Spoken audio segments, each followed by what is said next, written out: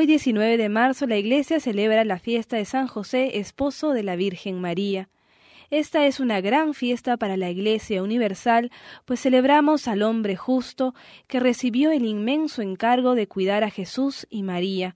Hoy este hombre de fe, patrono de la buena muerte, de los obreros, de los moribundos, de varias congregaciones y comunidades religiosas, asociaciones e incluso de países, nos alienta a santificarnos en la vida cotidiana de la familia y del trabajo. La historia de San José es muy sencilla, como se ve por el Evangelio. Es un personaje silencioso. Ningún evangelista presenta una sola palabra suya. José es la cabeza de la Sagrada Familia, pero no necesita imponerse y mandar para ser respetado y obedecido. La autoridad de José proviene de su ser justo, de su sabiduría, de su virtud, de su conciencia de las necesidades reales de la familia en la cual piensa y en la cual provee, trabajando con sus propias manos en calidad de obrero. Nació en Belén y por alguna razón se fue a trabajar al norte, a Galilea, al pequeño pueblo de Nazaret. Allí conoció a María y se desposó con ella. No fueron fáciles los momentos en los que tuvo que abrirse a la comprensión de la fe y acogerla como esposa, estando ella embarazada.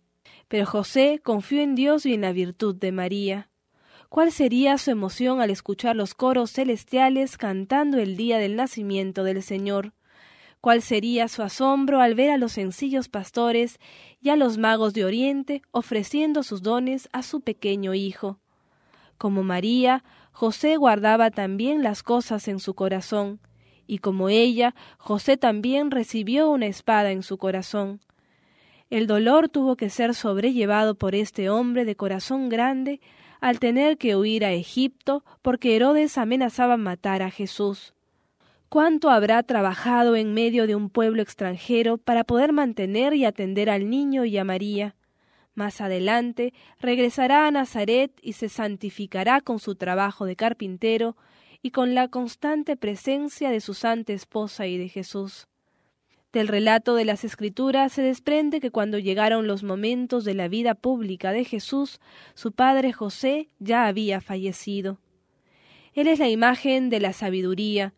Rectitud, honestidad, fidelidad a la palabra de Dios, laboriosidad y obediencia son las características más destacadas de José, carpintero de Nazaret y hombre justo. Este modesto trabajador fue escogido por Dios para ser padre legal de Jesús y su cariñoso custodio.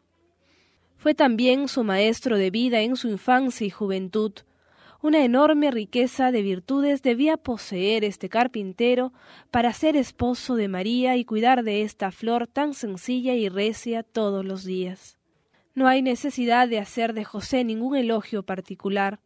La mayor alabanza está en la gran misión que le encomendó el Padre. Hoy, desde el cielo, San José sigue custodiando a la familia de la Iglesia, de cada uno de nosotros.